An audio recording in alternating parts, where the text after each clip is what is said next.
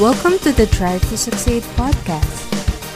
Hi everyone, welcome to another episode of the Drive to Succeed podcast. If it's your first time tuning in today, my name is Daniel, the host of the show. Today's podcast is a solo episode because I know today is very special. Happy Hearts Day wherever part of the world you are in. So before we get the episode started, I would really appreciate if you could hit the subscribe button on Apple Podcasts and leave us a review. This way we can improve our search and visibility and impact more people too. And also one way you can show your support is to share this episode with your friends, your peers, your network, your family, and loved ones, and tag me on Instagram at Daniel_Francisco_. I'd also love to hear from you if this episode is valuable to you, what your feedback is, if there's anything you'd like to add, or any negative reactions. I would love to hear from you. So without further ado, let's get this episode started. Today's episode is all about the 5 love languages by Gary Chapman. I know for some of you who are listening right now might be familiar with the concept or are already applying it in your relationship, but for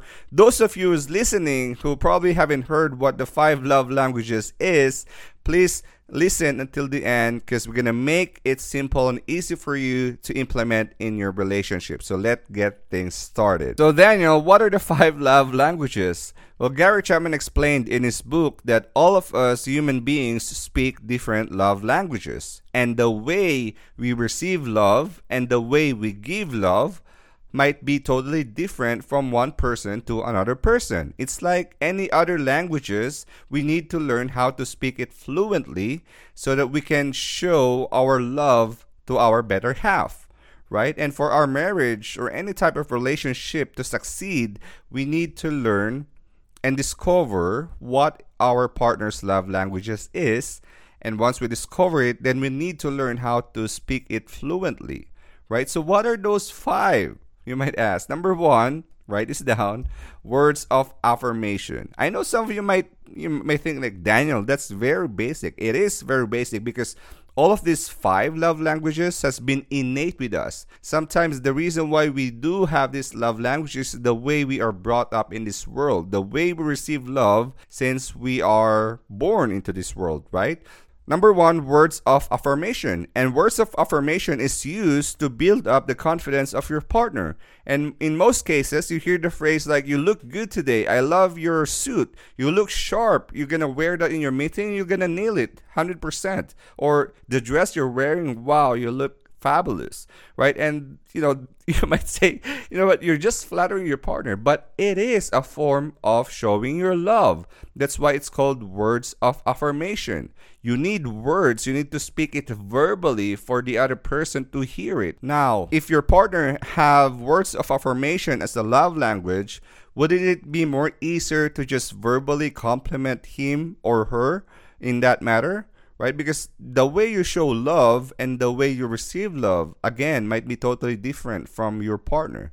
So the way you show your love, especially once you know that he or she has words of affirmation, just put out a lot of compliments. And of course, in the saying goes, you would only give a compliment if you really mean it, right? Don't use it as a way to manipulate your partner because that wouldn't sound so authentic. Right? So that's number 1, words of affirmation. Number 2 is all about quality time. Quality time means you're putting your partner in your number 1 priority list.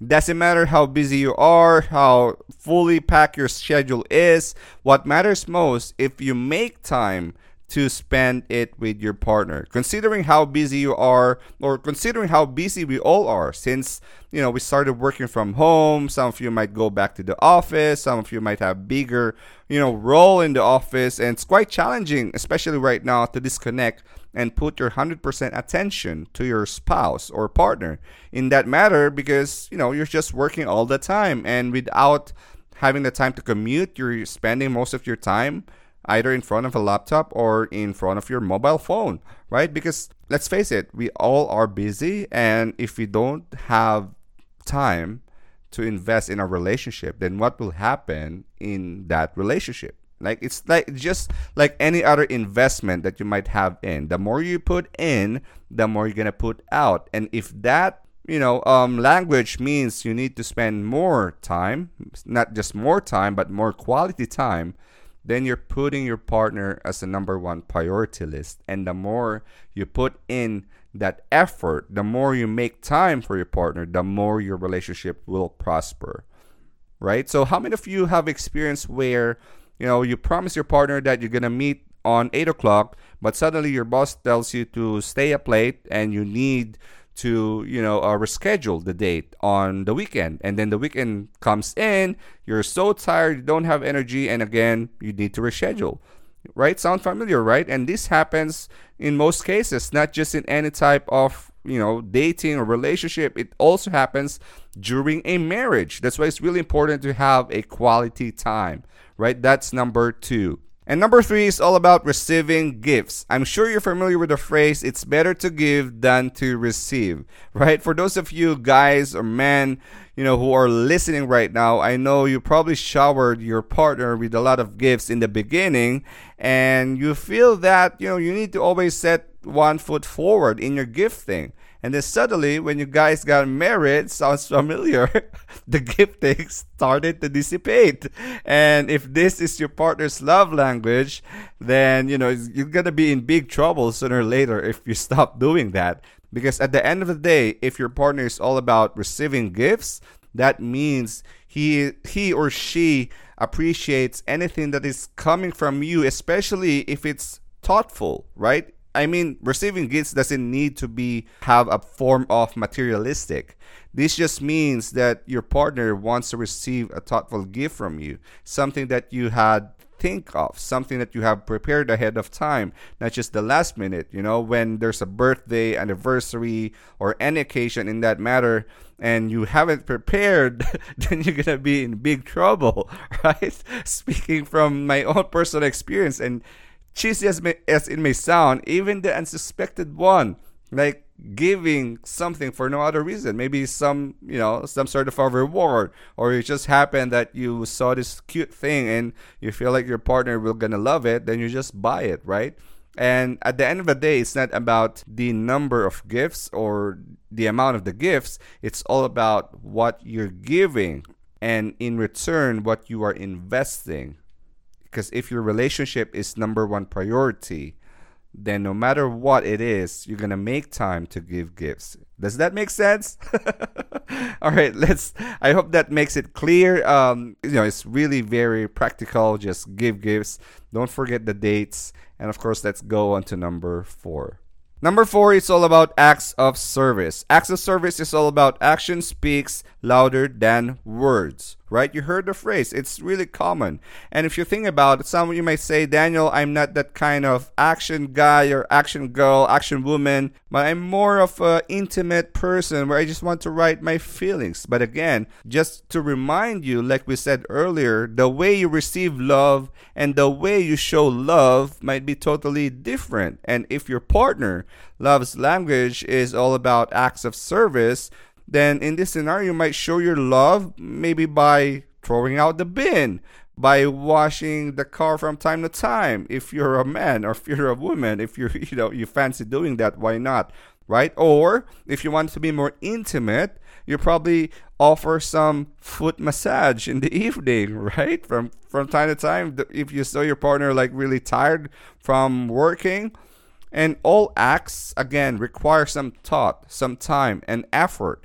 And believe me, you'll feel like, you know what, Daniel, I feel like I'm made doing this. But believe me, if you keep doing this every day or setting up a day and time where you're going to show your love through acts of service, you're going to see your relationship prosper. And you're going to be surprised what you're going to receive in return. But again, we're not using love language to manipulate our partner to do our own bidding, but rather we are using this in our own accord because we wanted to see our partners happy and we want to see our relationship thrive despite the pandemic, despite the conflict of staying together 24/7. Because the more your relationship will mature, the more benefits will come out of it, especially when you start to have kids. And these love languages will be passed on to them as well one day. And you might not notice it, but it comes innate as well with their parents' love languages, right? So whatever act of service your spouse may have, your partner may have, please feel free to learn it and speak it fluently. And that's number 4. Number 5 is all about physical touch. So what do you mean by physical touch? You mean sex? Well, that's a part of it. But what I mean by physical touch is all about maybe just holding hands while walking in the beach, holding hands while going or strolling in the park, or maybe some random stuff and you feel like cuddling together, watching TV or Netflix or in the movies. You accidentally touch your partner's hand, cheesy as it may sound, but those mini actions or those mini small touches, as you can say, can make your partner's heart flatter. And if you put the intention into it, it's going to be more powerful.